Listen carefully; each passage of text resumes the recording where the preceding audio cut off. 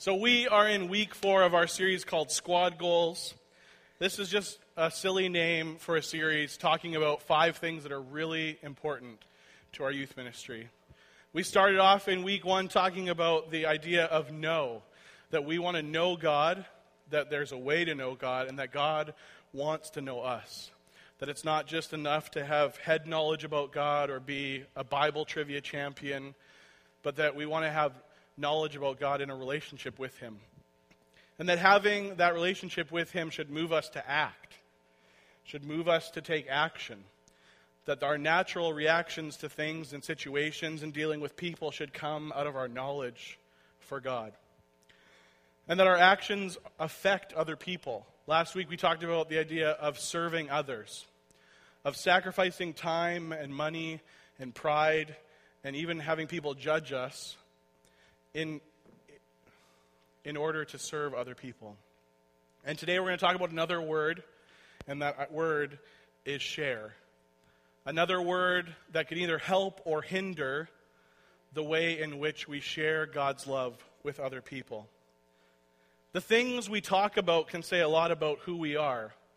And not only can it say a lot about who we are, but it tells people what's most important to us. If you spent a whole month with me, watching me, listening to the conversations I had, the words that I choose to use when I'm talking to other people, the things I choose to talk about, you'd learn a lot about who I am and what's most important to me. You'd hear me talking about my wife.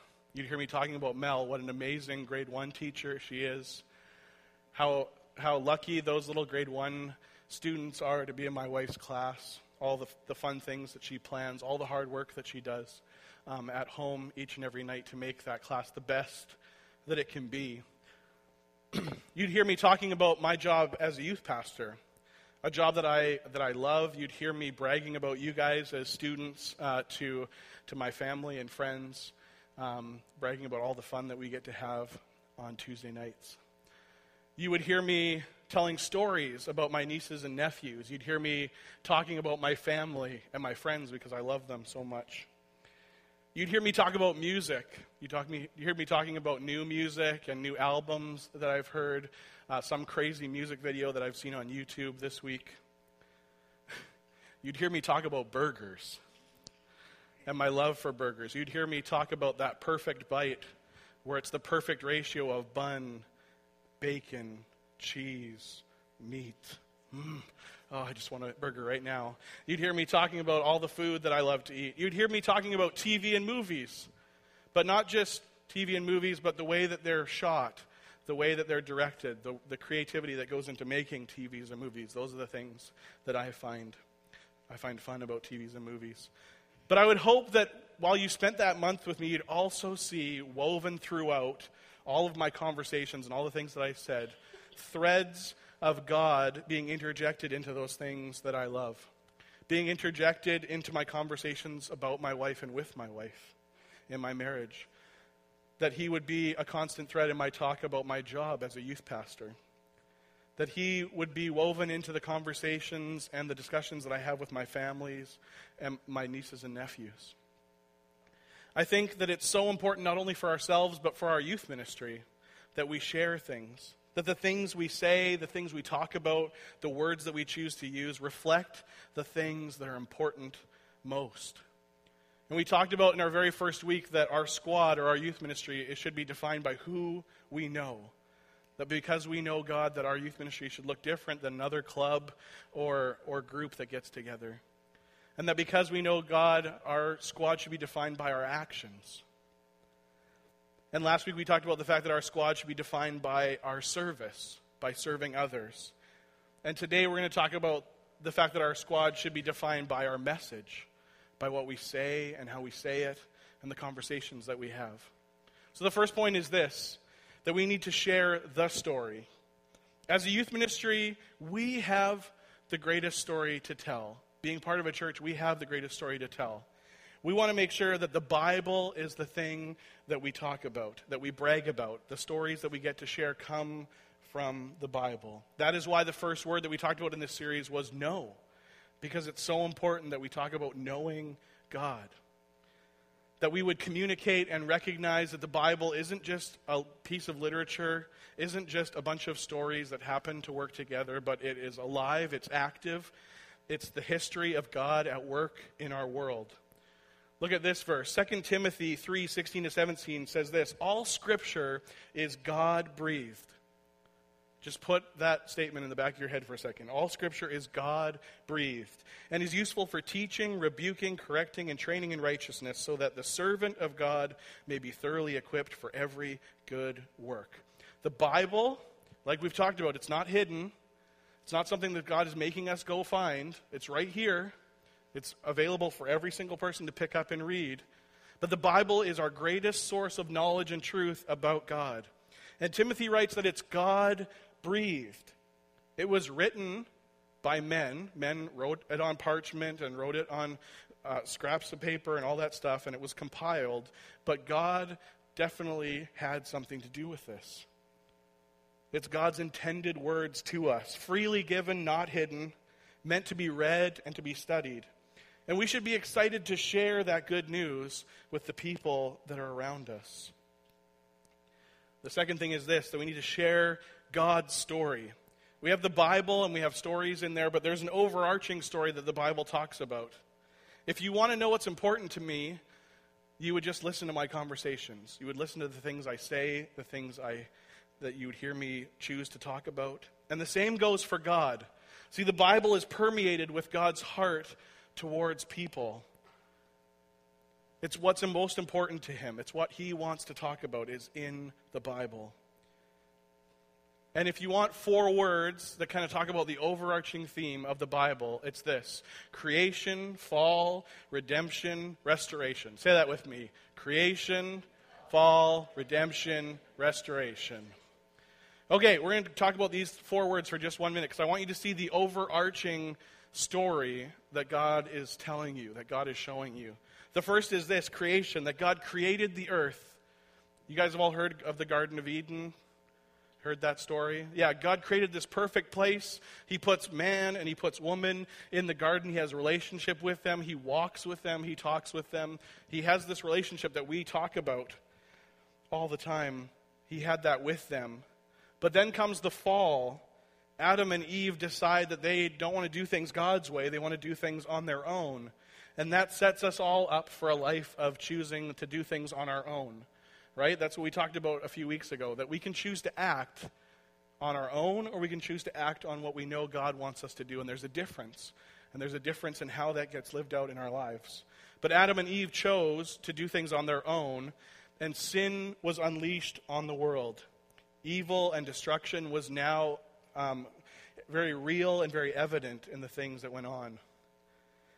But it didn't stop there. God wasn't just angry and said, I'm just going to leave these people if they're going to choose to do things on their own. No, the story goes that there is redemption, that God sends his son, Jesus Christ, to come into the world. He died on the cross in our place as a substitute to make things right, to pay the penalty of sin and evil, in order that we might have restoration. See, God starts out his creation as wanting to have this relationship with us, and that just because man chooses to do things his own way doesn't mean that God just leaves us, that he makes a way for us to come back into relationship with him. And by believing in Jesus and what he did on the cross, we are able to share in that relationship with God and have eternal life in heaven. This is the overarching story of the Bible. One huge story that permeates with love for us. 2 Corinthians 5, verse 20 says this: therefore we are ambassadors for Christ, God making his appeal through us. We implore you on behalf of Christ, be reconciled to God. I just want you to focus on this word ambassador for a second, because as I read it again today, I had to stop on this word. So I looked it up. So here's the definition. Then this is the word that gets chosen in this verse: an official envoy, a diplomatic agent of the highest rank accredited to a foreign government or sovereign as the resident representative of his or her own government. Anyways, the important part is official envoy and highest rank. Those are the 2 parts I want you to make sure you understand. And this verse says that we are ambassadors for Christ. God has given us the highest rank in our relationship with him, the highest rank to be an official envoy in this world to people. When we serve them, when we talk to them, we have a choice of how we are going to share God's love or whether we're not going to share God's love. But as Christians, as people that have a relationship with God, as people that are growing in that relationship, we have an obligation to share God's message of hope with those around us. The last thing is this. We talk about the story of the Bible. We talk about the fact that God's given us that God has this message that permeates with love for us and for your friends and your family that don't know God. Or if you're here tonight and you don't have a relationship with God, this Bible permeates with love for you, that God wants to have a relationship with you. But then we have the ability to share our own story. Each one of us has a story to tell. Our lives are continually characterized by situations and events, thoughts and ideas that we can share with those around us. Each of our stories are special and important. We've talked over the last 3 weeks, and I've said it each and every time, that you're not a mistake. You're made with purpose. You're made with intent. God created you with specific things in mind. And your story is important to share. We each have the ability to relate the love of God, not only through relaying the stories of the Bible, but through the ways that God is working in our own lives. Matthew 5:14-16, we talked about the last part of this verse last week. It says, "You are the light of the world. A city set on a hill cannot be hidden, nor do people light a lamp and put it under a basket, but on a stand, and it gives light in all the house. In the same way, let your light shine before others, so that they may see your good works and give glory to your Father who is in heaven." There's lots of things in my life that I don't love to share. When things aren't going great, I don't love to share those things, because we all want to portray that things are going great. But when we start to get real, when we start to share both the good things and the bad things in our lives, we're able to show the way that God walks with us, the way that God is working in our lives, through the good and the bad. I've had really tough things that have gone on in my life where I don't have time to explain all that stuff right now. But the fact is that me having faith in God and walking with him through those things, I've had friends who come to church, and I've talked about my friends Katie and Charles before, that just them watching me go through that, not me having a sign on my chest that says, "I love Jesus," and standing on a soapbox and yelling at them, but just being there, being their friend, and them watching me walk through those things is a way in which they can see God's love. They can see that relationship that I have with God. We cannot be content with keeping our stories to ourselves. We should be excited to share with others no matter what their reaction. If we're excited about it, if there's a fire in us, if we feel like we are a lamp that's been lit, we're excited about something, then we should want to share that. We shouldn't want to keep it hidden from people. That if God is that important to us, that we would be compelled to share that which is so important to us with others. And I want our youth ministry to be a place where we share. I'm not expecting everybody to get up on this stage and share all the things that have went on in your week, but we have small groups for a reason. You may not be comfortable just like going up to just anybody at school and talking about the things that are going on in your life, but you have the ability to invite them here and to bring them to your small group and to talk about the things that are going on in your lives. I want our youth ministry to be a place where we celebrate the good things that are happening in our lives. But I also want to be a place where we can support each other when things aren't going great, when you're hurt, or you're going through tough times. That we can be a place where we can be real with each other. That we can know God, that we can act on that knowledge, that we can serve one another, and we can share what's going on in our own lives. Maybe a situation in your life, you think you don't want to share it, but that could be the thing that helps somebody else. Maybe there's been so many times in my life where I haven't wanted to share something, and when I do, I realize that I'm not the only one that's going through that. That it's more common than we think. And so many times, in our lives, we come up with excuses to not share. We come up with excuses to not be vulnerable with people. But when we do, that opens up an avenue to be able to talk, to be able to share with one another about the things that are going on. And we have to be able to share regardless of what the other people's reaction is going to be. Sometimes it might be scary to share your relationship with God with other people. But God wants you to be faithful in sharing that with others. We want to be a youth ministry that's open to obviously sharing the love of God with people, but also sharing our lives and what's going on. So let me pray. God, we thank you for this evening. We thank you that you love us so much, that you want this relationship with us, God. That you've given each and every one of us a story to share. And that each and every story that's here tonight, God, is important. And God, each of us is on a different part of our journey. Some of us are close to you tonight. Some of us are not sure. Maybe for some of us, this is the first time we're hearing about you and what Jesus did on the cross, God. But every story is important, and every person is valuable to you. And so we thank you for that, God. We thank you that you have given us your word, that it's not hidden, that it's accessible, that we don't have to guess what you want from us or what that relationship's supposed to look like, but we can go to your word.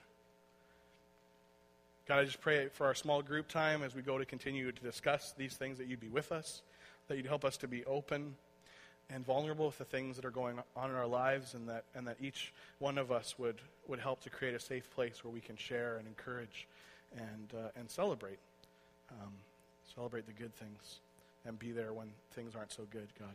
We thank you for how much you love us and you care for us. In your name, amen.